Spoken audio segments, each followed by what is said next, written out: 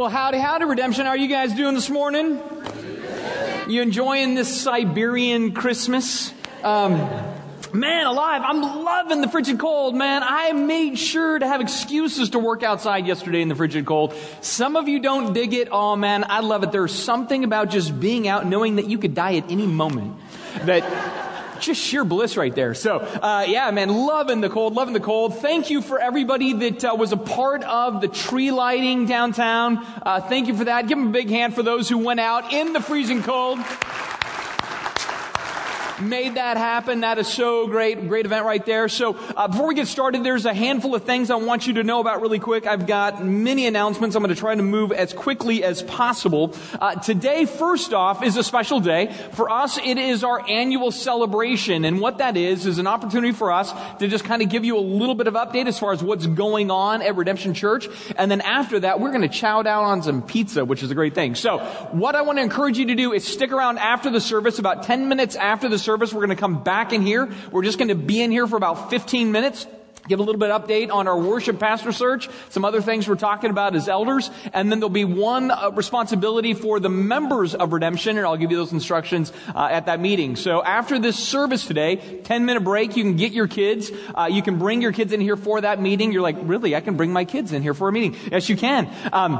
Or you can hang out in the comments if you go, the meeting isn't that critical to me, or you could watch it on the TV, something like that. Anything is cool. And then after that, like I said, we're going to chow down on some grub. So that's a great thing. So that's the first thing I want you to know about. Second thing I want you to know about is this is our Advent season. And the way Advent will culminate for us is on December 22nd, where we have a special service, actually 2 services, that is designed for you to bring a friend to. And so we're going to be telling the story of the birth of Christ in a creative way. Very cool way. And so we want to encourage you to invite a friend. In fact, when you came in, you received one of these cards. This is a very simple way for you to invite somebody or to remind yourself to invite somebody. It's going to be a great service to bring a friend to. Also with that, we're going to have a choir at that particular service. And if you would like to be a part of it, man, we have rehearsals on Monday night, 6:30 down at the Hub. We want a big, screaming, awesome choir. And so that means your involvement. So we'd love to see you get involved in that. So you can just show up tomorrow night, 6:30 down at the Hub, and go from there. So it'll be a great time. So you can keep that in mind. That'll be great. You want to make sure you get plugged into that. Third thing you need to know about, at least maybe it's 3, maybe it's 4. I've already lost count. Out in the Commons, there is a tree that has ornaments on it where you can take an ornament and buy the item on that ornament, and that will be going to an orphanage in Mexico. We've got a team leaving Christmas Day for Mexico. Kind of phase 1 of the team leaves Christmas Day. Phase 2 leaves a couple of days after that. In fact, next Sunday, we will be praying for that team up here on the platform. So if you'd like to be a part of that, that would be perfect. So make sure you grab one of those and get it back here quick. They'll give you all the instructions there at the table or the tree when you go to pick that up. So that's important. Then the last thing I want to stress, and I want to stress this big. In fact, we've got a slide for this. As a church, we do something different on Christmas Eve. Instead of having a Christmas Eve service, we go serving. And we push this in a big way because, again, it's kind of the essence and the heart of the Christian faith anyway, is to really go to those who could really use a helping hand, could use some unique joy from God's people. And so we have some opportunities, and these are big. Operation Night Watch and the YWCA Women's Emergency Shelter, both of those need volunteers in a big way. All right, for Christmas Eve. So a couple of years ago, my family did the YWCA. Phenomenal time, right? And so here's where I'm really pushing and stressing this. There's some of you that are saying, we've been thinking about doing something, we're not sure, or other people going to do it. These 2 ministries, man, they need people to sign up for this. And so I am encouraging you, if you at all have thought about doing the Christmas Eve serving, these are the places to plug in. And so you can plug into that by simply going to the information table after the service, get more information there. You can contact Pastor Scott. Just email him, scott@myredemptionchurch.org, and say, hey man, plug me in for one of those, for Night Watch or for the YWCA. Both of these, again, are just places that a lot of A lot of people just go, hey, it's Christmas Eve. It's my Christmas Eve. Hopefully those people are going to be okay. Well, that's why we want to go on Christmas Eve and serve the ways that we do. So if you can plug into that, man, that would be awesome. We would dig that. So please consider that, pray about that, and contact Pastor Scott or go to the information table after the service and say, hey, man, I want to be there. So how do I make that happen? And we'll get you signed up from there. So I think that is it. I think that covers all of my announcements for this morning. That was a lot of announcements. That's like point one of my message. All right, so let's go ahead and pray it up, and then from there we'll see what Jesus has for us today. Jesus, I thank you so very much for this time of year. I thank you for the fact that, it is a real opportunity for us to, be with family and be with friends and enjoy the lights and the beauty. And even just at the mall the other day, walking through the mall and listening to your name being proclaimed in that environment through song, right? Just hearing about your birth, hearing about your glory, hearing about your greatness in an environment where people are, many of them probably pretty oblivious to the fact that you are being piped into the place. That's what I love about this season, that really it is all about you. And I pray that we would really let it be all about you in our hearts, our lives, and our focus. So Jesus, we love you, we thank you, and we praise you in your good and awesome name. Amen. Man, it is the second week of Advent. And you'll notice on our Advent wreath, it is the Sunday of joy. Right? And you're going to see that word a lot through the holiday season. You're going to hear songs, joy to the world. We know that one. You're going to hear that one a lot. Repeat the sounding joy. You're going to hear that. You're going to have people say, man, have a joyful holiday season. You're going to go to the mall and just see in big letters, joy. Right? Because the Christmas season, one of the words we love about it is this word, this concept of joy. And that doesn't surprise me, frankly, because again, what we know as Christians is that this season really is about Jesus. There are some, our neighbors, our friends, co-workers, that don't really realize that. They may not even really understand that Christmas is foundationally about Jesus. For them, it's trees and gifts and family and friends and merriment and everything else. But as a Christian, we know that joy is part of the season because this season's about God. It's about Jesus. It's about Jesus coming into the world for us to bring joy into the world where the world needed desperately a sense of joy. So that's why I say it doesn't surprise me that joy is a major theme. I think about it in part because when we think about Christmas, we think about God. And when we think about God, what we should think about is a God who is infinitely joyous. God is the God of joy. In fact, in Romans chapter 9, verse 5, it says He is the eternally blessed God. He is the joyful God. See, I think that's important for us to own because I think there are moments where our vision of God is shaped as this kind of stoic figure. This emotionless being that's just utterly level and perfect in His levelness. And while God is perfect and God is level, God is also infinitely and immensely joyful. And so when we think about this season, we should think about joy because we think about our God who is joyful. We should also think about, from that fact that God is joyful, that Christianity at its core is actually a movement of joy.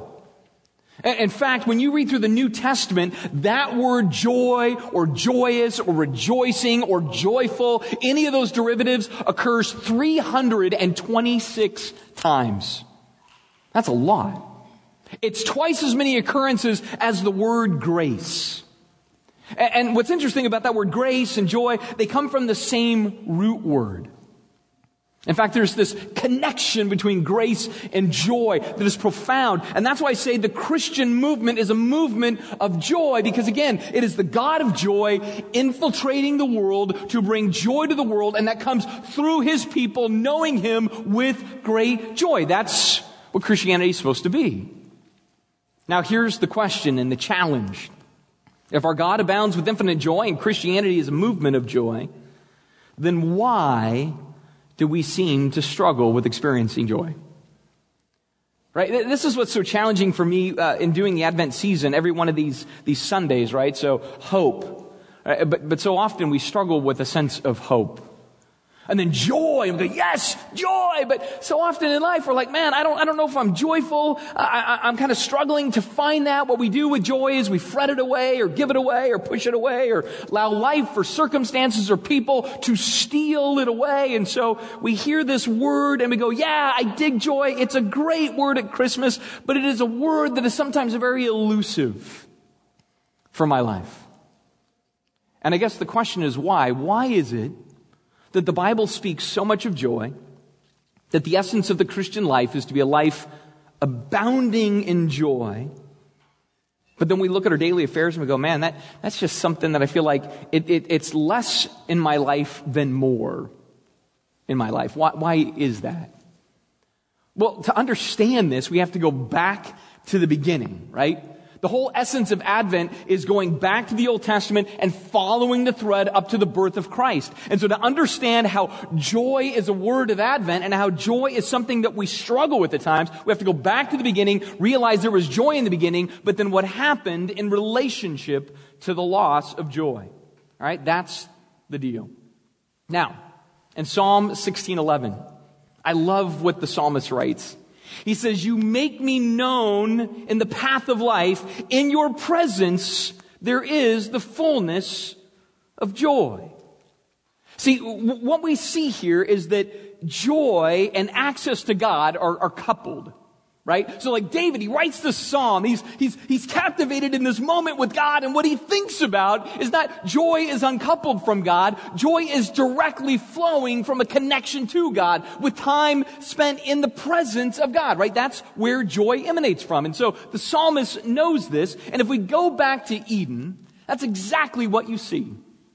You see that there was this environment where man and God walked together, and in that relationship, there is profound joy. In fact, it says in Genesis chapter 2 that the man and his wife were both naked and not ashamed. And it was in that context that they would walk with God in the cool of the garden. So you picture this scene. There's two things that sticks out here. The first is that they're naked and not ashamed. What that tells us about Adam and Eve's original state is really perfect joy. Because they're not ashamed in any way. They don't have any bitterness or failures or wrongdoing. There's no guilt, grief, remorse, worry, insecurity, fear. None of that. None of the things that rob us of joy were a part of their lives. Nothing. Perfect bliss, perfect joy. This is why they could be naked and unashamed. They had no burden whatsoever. And then every day they could just walk with God. Right? And so every time they walk with God, it is the fullness of joy. Because why? In His presence is the fullness of joy. That's a good scene right there, right? That is a great scene. That's a good reminder, I think, even for us when we start to think about, well, man, how do I capture joy? How do I live in the context of joy? Well, we see in Genesis that it had a lot to do with having your guilt be non-guilt and your presence be in the presence of God. But then something happens. We know the story. There's rebellion. And in the rebellion, it says in Genesis chapter 3, it says, as they heard the sound of the Lord God walking in the garden in the cool of the day, the man and his wife hid themselves from the presence of the Lord God among the trees of the garden. But the Lord God called to the man and He said, where are you? And the man said, I heard the sound of you in the garden and I was afraid because I was naked and I hid myself.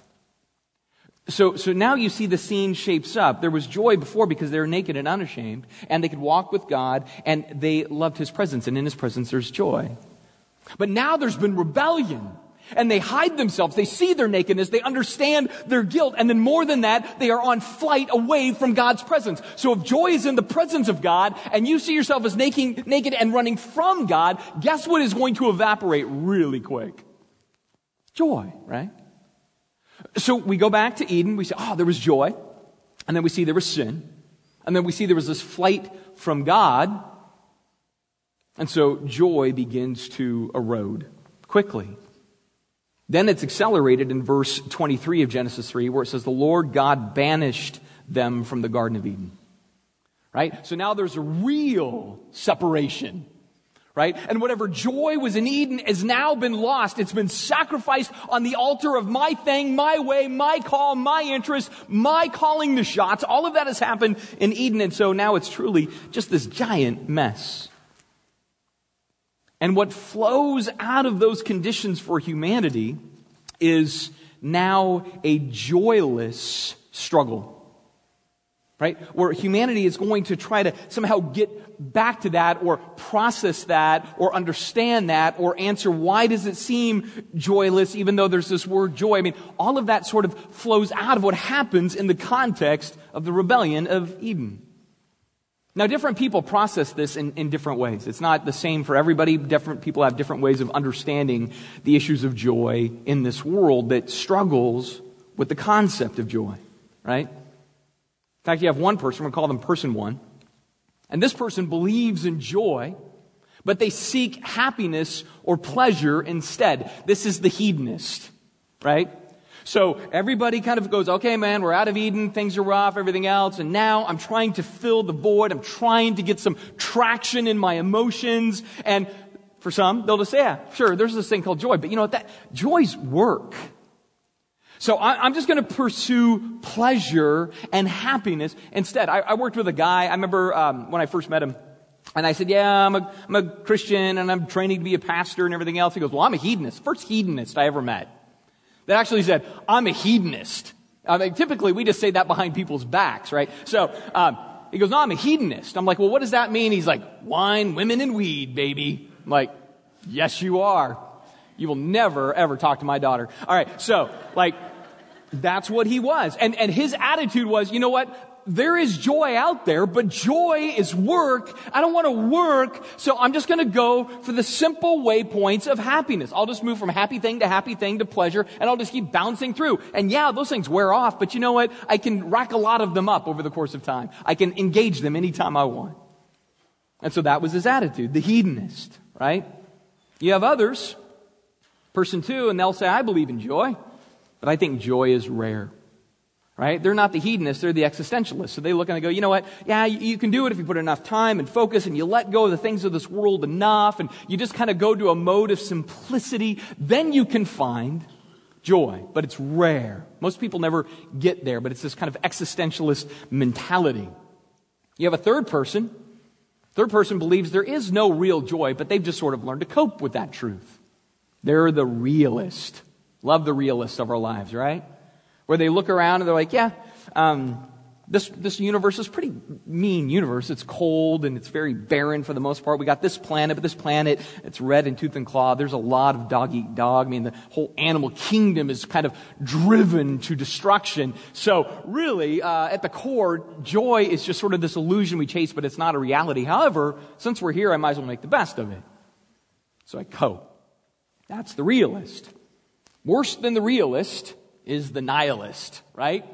And the nihilist says there is no joy and they're joyless, right? That's their heart. This is your negative Aunt Nellie, right? That's who that is.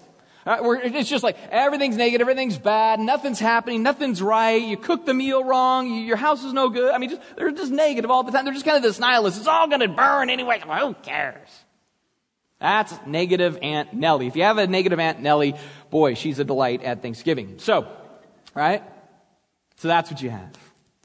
But then you have person five. Person five believes in joy, but chooses joylessness. Right? And this person, they're not the hedonist, the existentialist, the realist, or the nihilist. They're typically the Baptist. And what they do... Some of the Baptists in the room are like, that's not funny. Like... That's why you're not laughing. No, I'm kidding. I love the Baptist, man. I love the Baptist, right? But this is that thing where it's like, you know, these Christians sometimes that say, yes, I believe in joy, right? Joy to the world, blah, blah, blah, right? Like that, like they're sucking down lemons and they're greeting at church, you know? And like, that is the weirdest one because again, if there's anyone that should say, man, not only do I believe in joy, but I display joy. It should be those who identify with the fact that there is this God of joy who deposits joy. But there are some people that say, I believe in joy as a concept, but I choose joylessness in my life. And that's just sort of how they operate and how it flows. And so you have this vacuum of joy. right?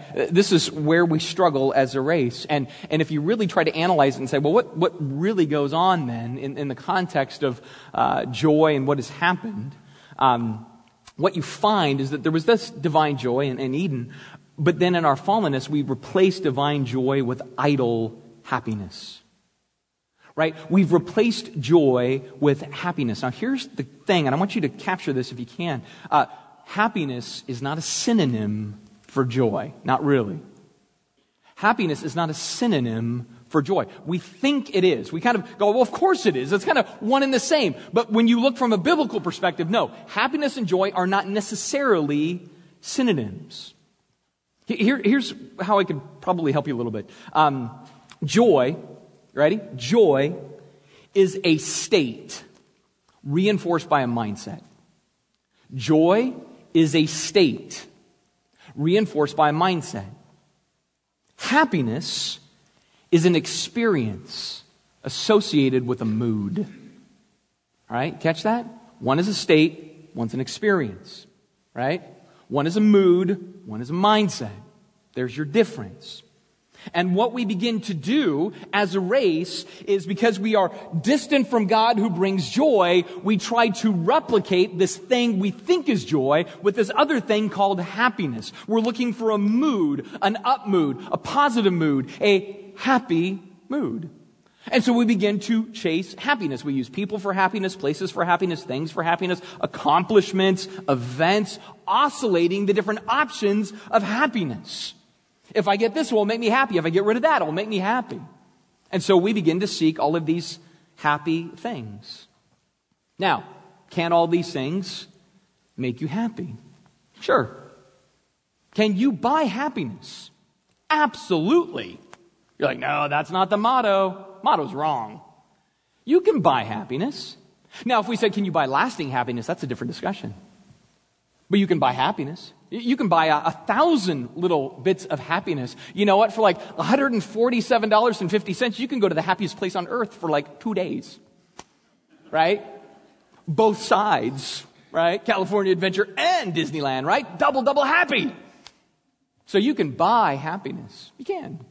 Right? Through all of those means. You can find a person that makes you happy. You can choose a place that makes you happy. You can buy or come across a thing and it's going to make you happy. You're going to accomplish something and man, you're going to be happy from that. But you know what? It's still a mood. It's still a mood. And then eventually what happens? The mood begins to wear off. It's a mood brought on by an experience. And when the experience gets old or fatigued, or you have to start investing into experience more than what it produces in you, what happens is the happiness begins to evaporate. More than that, you can have happiness without God. You can.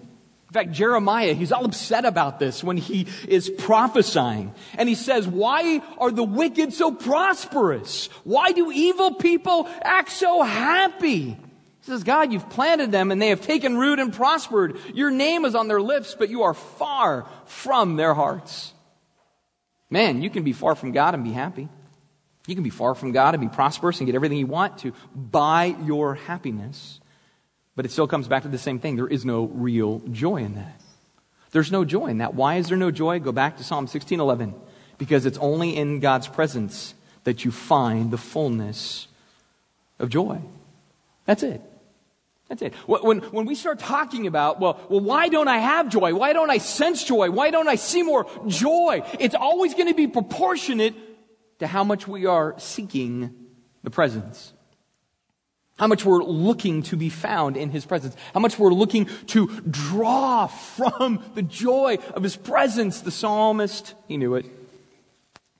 He knew the joy comes from experiencing God.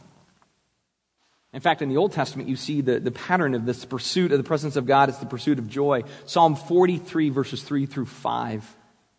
He says, send out your light and your truth. Let them lead me. Let them bring me to your holy hill, to your dwelling. And then I will go to the altar of God, to the God of my exceeding joy. And I will praise you with the lyre, oh my God. He says, man, why are you downcast, oh my soul? And why are you in turmoil within me? Hope in God, for I shall again praise Him, my salvation and my God. Notice the scene again. Life is rough out here, My soul is in despair, so I go to the dwelling of God, and in His presence I find exceeding joy. And then that exceeding joy, it spills over, and I start to praise and to sing and to thank Him. All of that is the spirit of it. But now break this down Old Testament style. How did one find themselves in the presence of God? Well, you had to go and visit Him, right? You had to go to a location. You had to go to His tabernacle. You had to go to His temple. And then even then, you had this limited exposure to Him. That's how it worked, right? So that's what they would have to do to have some inkling of the joy of Eden, is that they would have to go to a place, spend some time with their God, and even then it was limited, very limited. But that's what they did. And that's how it worked. But throughout the Old Testament, there was always this attitude that one day the obstruction would be removed. One day, one would come who brings a fuller, more robust sense of presence. One day, the one will come that changes everything. In fact, the Old Testament closes out with that promise in Malachi chapter 3. It says, "Look, I am sending my messenger, and he will prepare the way before me. Then the Lord you are seeking will suddenly come to His temple. The messenger of the covenant whom you look so eagerly for. He is surely coming, says the Lord of heaven's armies." I love that because, again, what are they longing for? They're longing for the presence. Why? Because in the presence of God, there's joy. Right? And we as human beings, if there's anything we keep striving for, is that elusive thing. And what we're seeing is, well, that's only going to be true. It's only going to be full when it's found in the context of God's presence. So then what happens? We get to the New Testament, Luke chapter 2. And we see joy to the world, New Testament style. It says, "And an angel of the Lord appeared to them." Right? These shepherds, these smelly homeless guys out in a field. It says, "The angel of the Lord appeared to them, and the glory of the Lord shone around them, and they were filled with fear." You're like, well, whoa, that's not joy, that's fear. That seems to be the opposite. Well, don't worry, it's coming. "And the angel said to them, 'Fear not. For behold, I bring you good news of great joy that will be for all peoples. For unto you born this day in the city of David is a Savior who is Christ the Lord.'" Of all the things they could say, why do they highlight great joy? Why is that the proclamation?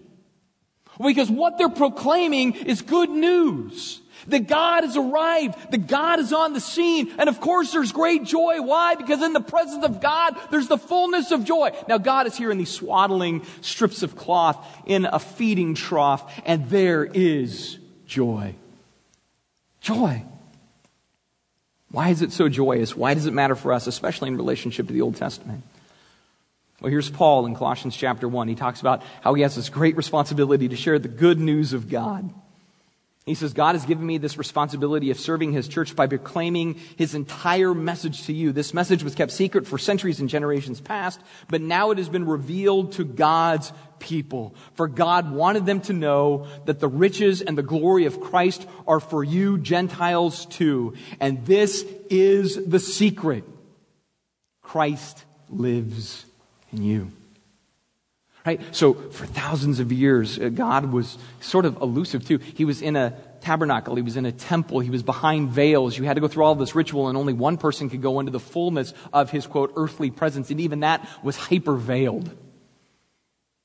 And now the veil is pulled away in the presence of this child. The veil is pulled away when Christ goes to the cross. The veil is torn in two too. When He takes the punishment and He takes the sin and He takes the mockery and He takes the shame and He takes the guilt away. Because again, go back to Eden. When guilt is gone and God's presence is there, there is joy. Your guilt is gone. His presence is in you. Joy to the world. This is why Paul writes in 1 Corinthians 3, he says, "Don't you realize that all of you together are the temple of God and that the Spirit of God lives in you?" Right?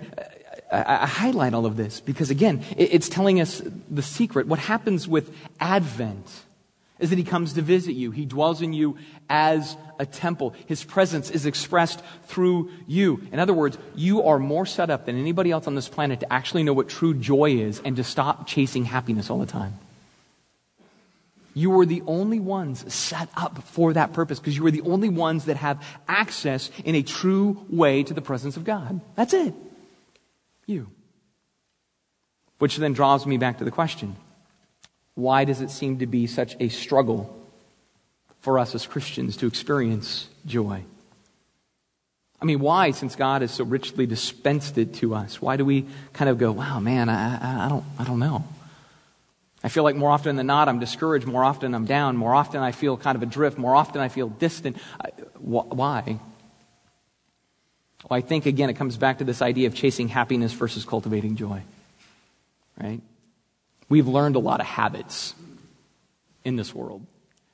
We've learned a lot of habits over the course of our lives. And so what we do sometimes is we look at what it takes to cultivate joy. And honestly, to cultivate joy, it does take some discipline. And we go, oh, man, that's effort. Chasing happiness is a little bit easier. It's a little bit more efficient. I can just kind of move from thing to thing that way. And so what we do is begin to chase happiness. And again, in doing so, we diminish the experience of the joy that God wants to offer through His living in us. Now, what does chasing happiness look like? Well, first of all, it goes outward. It goes outward. Right? In other words, we go, man, I'm kind of down, so I'm going to go get me some happiness. Right? And we do it in all sorts of ways, right? What happens when you get kind of down, kind of discouraged, kind of depressed? Well, you know what some people do? They begin to eat to get happy. Right? So it's just it's an emotional response. They're like, I'm really down, I'm really blue, what am I going to do? I'm going to give me some Ben & Jerry's. Right? I'm going to chase that happiness because, again, I'm really discouraged. So I'm emotionally eating to fix it. Others don't necessarily go that route. They go with, I'm going to go buy something to get happy. Right? So they're like, I'm really down, I'm really depressed, I'm really discouraged. How do I deal with depression? New dress. Right? So that's how I deal with it. Or I'm 45, my life isn't what I thought. Man, how can I fix that? Convertible. Right? Like, that's what I'm going to do. I'm going to go do that. Because we are chasing happiness. I'm really alone.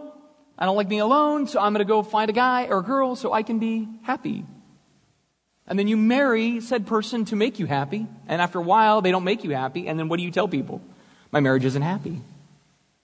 And so what I need to do is I need to upgrade or downgrade or outgrade or whatever it is, because I want to be happy.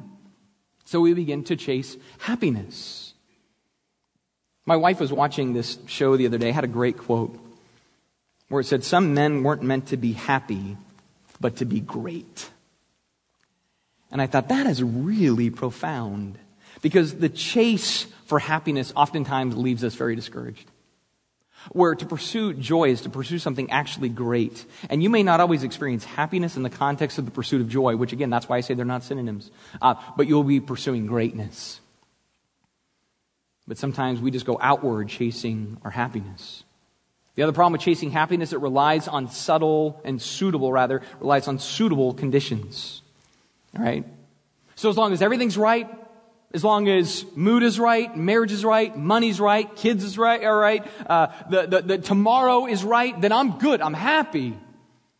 But as soon as money's bad, marriage is bad, kids are rough, mood is rotten, whatever, man, everything changes. And so you're always waiting for suitable conditions if you're chasing happiness. The other problem with happiness and chasing it is it heavily relies on how I feel, right? Which is tough, man, because, there are some days I wake up and I do not wake up happy. That's my sweet wife. I'm just not always a happy guy. You would think I am all the time, I know. But I'm not always a happy guy, And if my thing is, I want to get happy, it's like a leaky tire. I can fill it up for a while, but it's going to leak again. I got to keep filling it. It keeps leaking, and it's just what it is. So it's very much more about how I feel more than anything else. And that's a tough one, man, because any given day, I can just feel good, feel bad. Anything can sway me one way or another. The other day, man, I woke up, great morning, and within 2 hours, I was just angry, bitter, mean. Like, how did that happen? Easy, right? It's like this. I'm just like a roller coaster, man. Because how I feel, man, that can, it's at the mercy of the conditions so often if I'm not saddled in more tight. See, ultimately, the problem with chasing happiness is it's an emotional Ponzi scheme that always needs sustaining, right? It is. It's just Bernie Madoff stuff, man. It's just, you just got to keep pumping in to keep it going. And here's the reality. It's not sustainable. It's just not. Ultimately, if you say happiness is my thing, it's going to let you down. If happiness is your thing, it's going to discourage you. If happiness is your thing, you're going to realize, you know what? Life is not always happy, and then you become cynical, which makes you more unhappy. You met those people? Right? They're so busy chasing happiness and noting how they're not happy that, well, there you go. You're not happy because you're always trying to get it and you never can quite find it because, again, chasing happiness doesn't pay off. Doesn't pay off. Aside from that, for us as Christians, Jesus came to cultivate joy. John chapter 15, verse 11. He says, "These things I've spoken to you, that my joy may be in you, and that your joy may be full." Can I tell you one of the hardest things about that verse? How many of us as Christians read that and go, yeah, that's really nice. I should stitch that on a pillow. That's a great coffee mug. Fantastic bumper sticker. But it seems very like, I don't sense it. Jesus said it, I believe it, but I don't really sense it.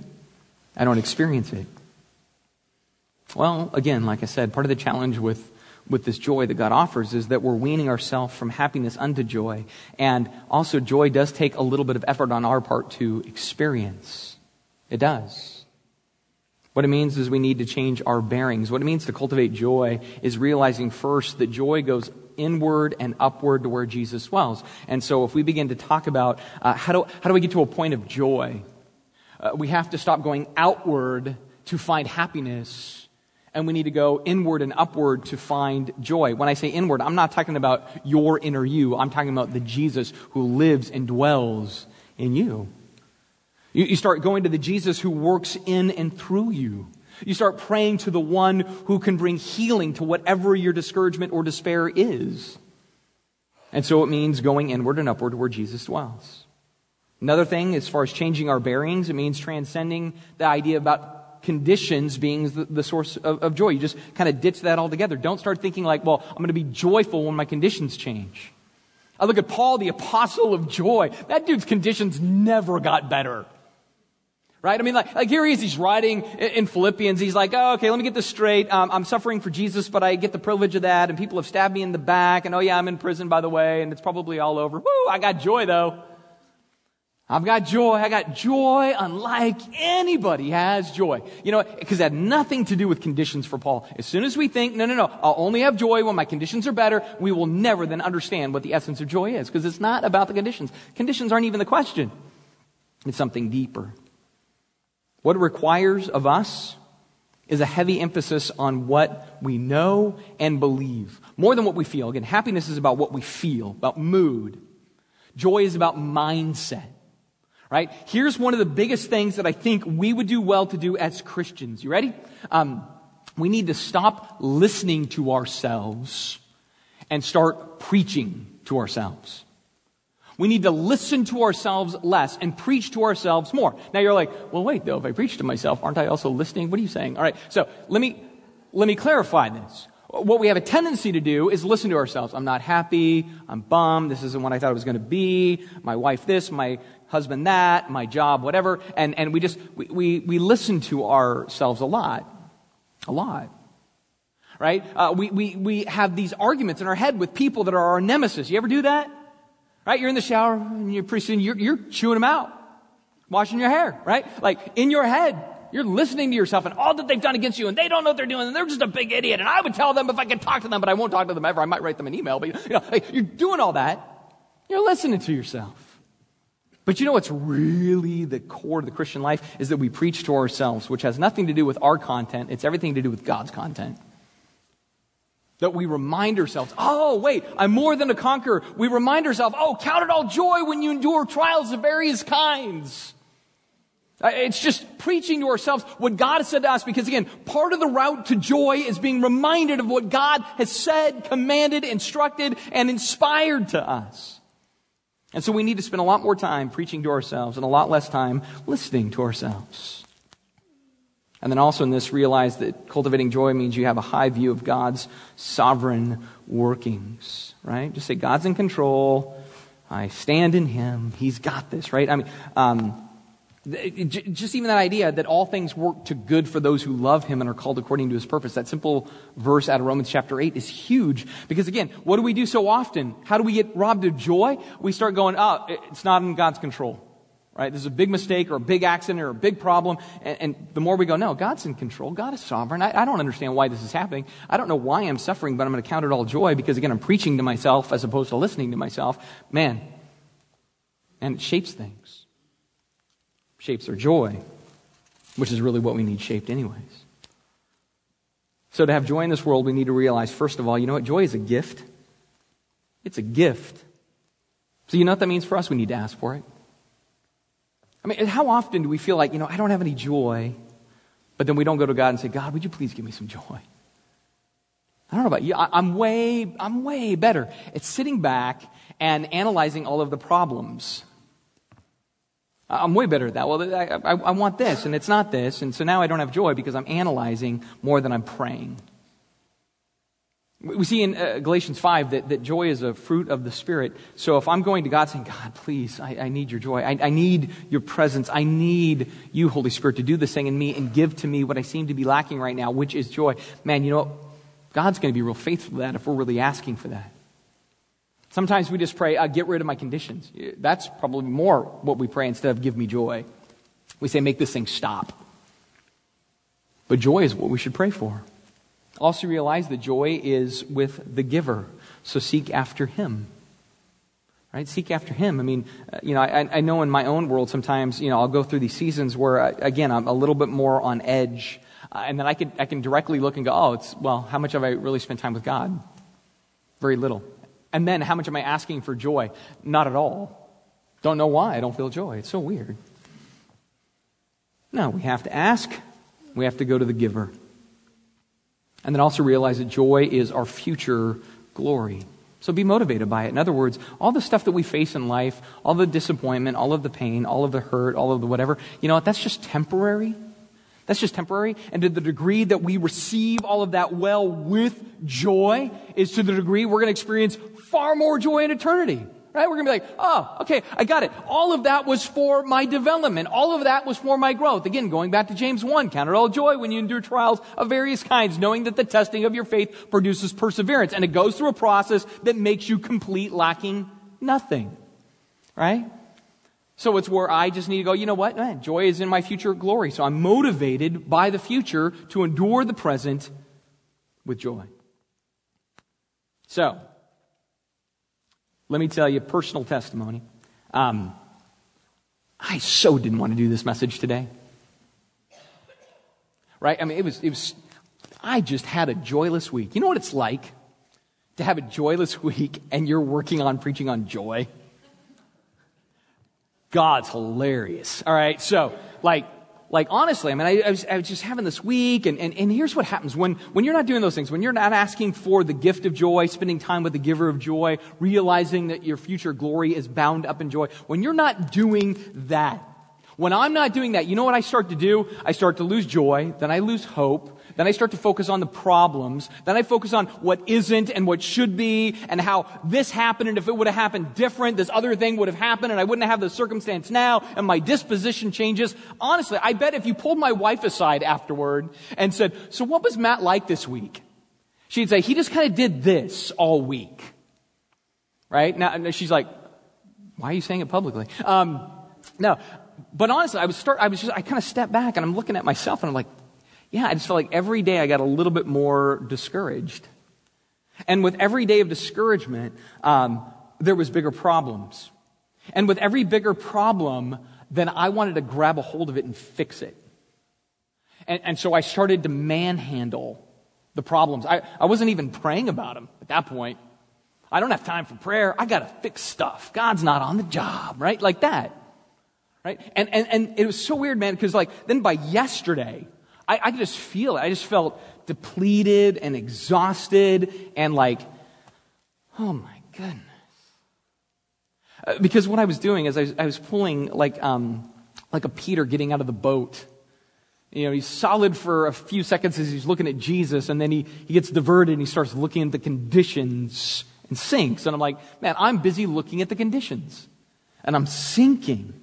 And I don't sense joy because I'm focusing on my challenges more than I'm focusing on my Christ. And I have to go back to the fact that, in His presence is the fullness of joy. Right?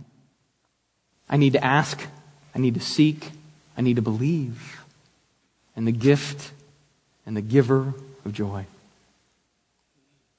That's what we need to do. A couple of things also just for cultivating joy really quick. Things where you go, man, I'm not feeling joy. What are some routes to starting to kind of kickstart that? Well, aside from asking God for joy and seeking the giver of joy, which is God, here's some other things. Realize that joy comes through obedience. Joy comes through obedience. Can I tell you what sin does? Sin sucks joy. I could have just said sin sucks and it would work right there, but it sucks joy. It will. If you choose an active life of sin, and when I say active life of sin, I'm not even necessarily talking about violating moral standards. Sometimes it's just you're such a legalist. It sucks your joy. Some of the most joyless Christians I know are the legalistic ones. They're very moral, but they're not very joyful. Because even legalism sucks joy. Sin sucks your joy. Obedience, man, that gives strength to the bones. Another thing, joy comes through Scripture. Scripture. Right? Reading it, listening to it. I know when I'm just really discouraged, you know what I do? I go to the Psalms. I just read the Psalms, and after a while, I'm like, David had it way worse. I'm feeling better already. Right? But there's so much refreshing stuff in the Psalms. Or sometimes when I'm down, I'll grab my Bible app and just listen to the Bible. Right? There's something about just listening, not always reading, sometimes just listening that gives tremendous strength. One of the weirdest go-to books for me when I'm down is the book of Galatians. I don't even know why. Yeah, if you look at Galatians, isn't that all about legalism and works and the gospel and grace? I'm like, yeah, but some reason it really uplifts me when I'm down. Maybe it's that line about, it's no longer I who live, but Christ who lives in me. In this life I now live, I live by faith in the Son of God who loved me and gave Himself for me. That just encourages me. Right? That brings me joy. I also realize that joy comes through reward. Reward. In other words, that you look at your future and you say, God is going to reward one day, and that's where my joy is. What's interesting is the passage that I cite there in Hebrews 10:34. The writer of Hebrews is talking to a group of Christians, and he says, you had all of your goods plundered with joy. I mean, imagine that. You come home, right, tomorrow, and Christmas tree's gone, presents are gone, the Grinch has come, right, took all of your stuff, right? Couch is gone, TV's gone, everything's gone. Would you go, I had my goods plundered with joy? You wouldn't, but they did. They did. They had their goods plundered, but they did so with joy because what they knew is, this stuff, it doesn't matter. This stuff I'm collecting, these treasures of this earth don't really matter. My greatest joy is my future reward. I also realize that joy comes through kingdom, right? Through kingdom. Just making a big deal about what Jesus is doing in the world, man. There's real joy when we focus more on the kingdom than on the world. Sometimes we lack joy because we're more focused on this place than what Jesus is up to transform this place. But Jesus comes through kingdom. And joy comes through that.